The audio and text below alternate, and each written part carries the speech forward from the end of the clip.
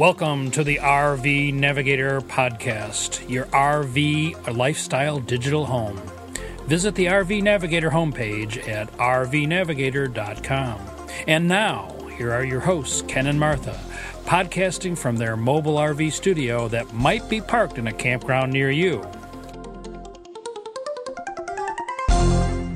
Hello, this is Ken, your RV Navigator. And Martha, the co-pilot. And we're talking to you once again from our at-home podcast studio. But we have exciting things. We're going to be traveling around the world, talking about camping today.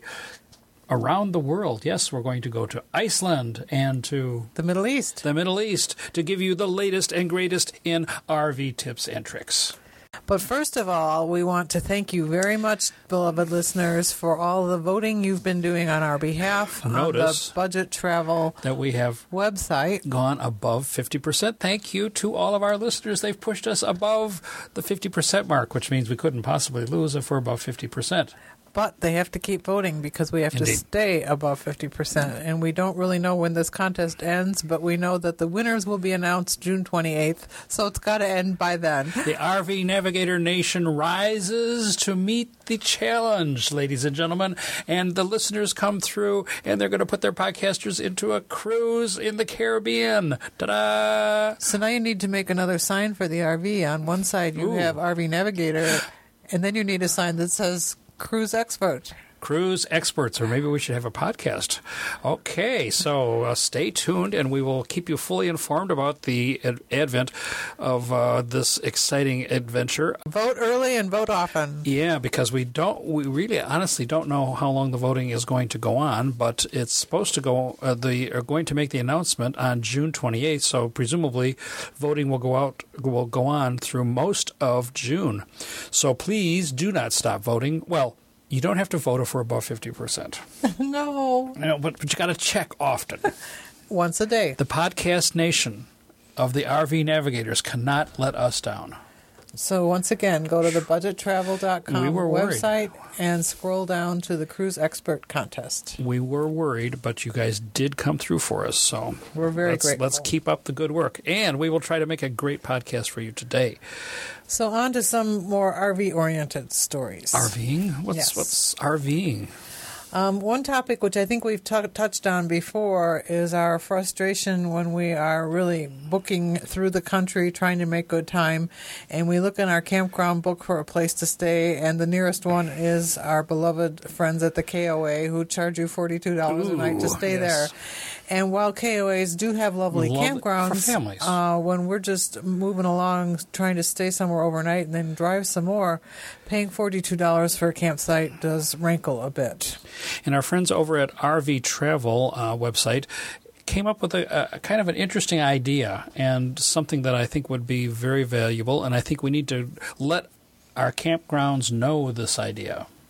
And that is that for overnight stays, that they should have a reduced rate because you're not going to be using the pool, the clubhouse, and all the facilities that many campgrounds have. It will fill campsites that are otherwise empty, and it will make RVers stop there. Otherwise, you're tempted to go to a Walmart, and It seems to me if they're getting $10 from you for a quick stay, it's better than not getting anything from you at all because you've gone to Walmart. So we're proposing something like this, that for a $10 flat fee that you get a campsite that you can occupy after 4 or 5 in the afternoon, and you have to be out by 8. Ooh, we'd have to get up earlier than we usually do. Well, we'd probably end up paying the full price. 9. You have to get out by 9. Okay. In by 5, out by 9. Okay, in by 5, out by 9. Oh, you know our style.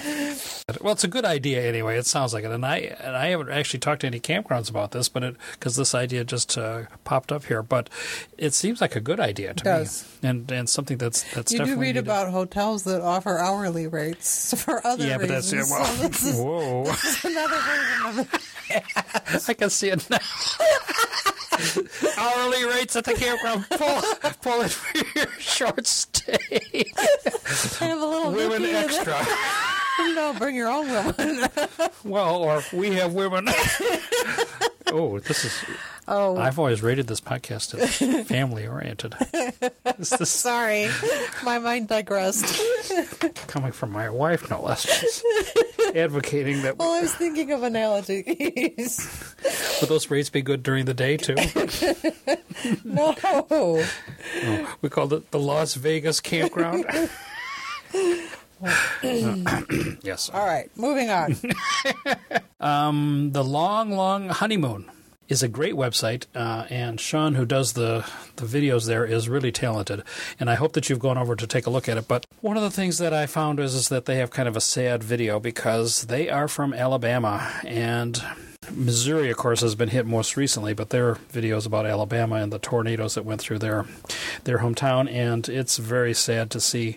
And as we watch on the news these flattened towns, and we wonder where we would go if there was a tornado. And do you think about this in the springtime, about tornadoes and how it affects your RVing? I think about it every time there's a big thunderstorm because we're so used to having a basement to go into in our house, and I've found campgrounds rather cavalier about what it is you're supposed to do. Yeah, and I think that's another thing we need to mention to campgrounds. And obviously they can't do anything about protecting your rig, but we're talking about human life here, and if there's somewhere where you can go and be safe till the storm goes by, whatever happens to your RV, I mean, that's what's the Storm important. Chasers had the video of a 18-wheeler that was just literally exploded as the tornado went through it. And you don't want to be in there while that's happening. And that could easily be any sized RV. I don't think the size of the RV has much to do with it, but boy.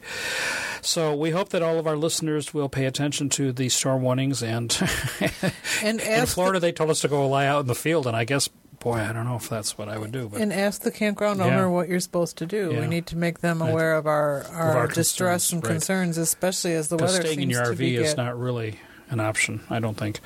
And the weather seems to be getting wilder and wilder. They had a young man who was sucked out the sunroof of his car by just terrible things have happened to people, and they were at home. Just think about the poor RVers in that area.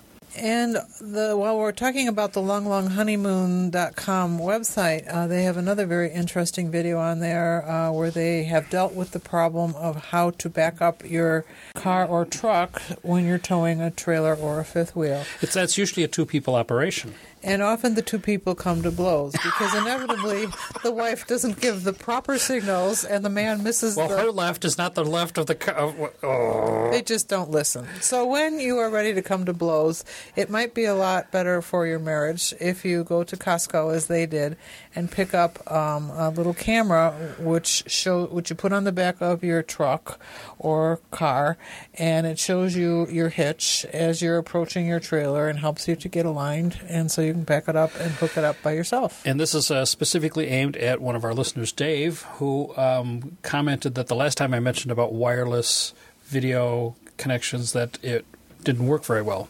And this one seems to have solved that problem. And on the Long, Long Honeymoon, there is actually a video of him using it for the first time and successfully. And learning how to use it. He doesn't do it perfectly. So take a look at the video there and see if this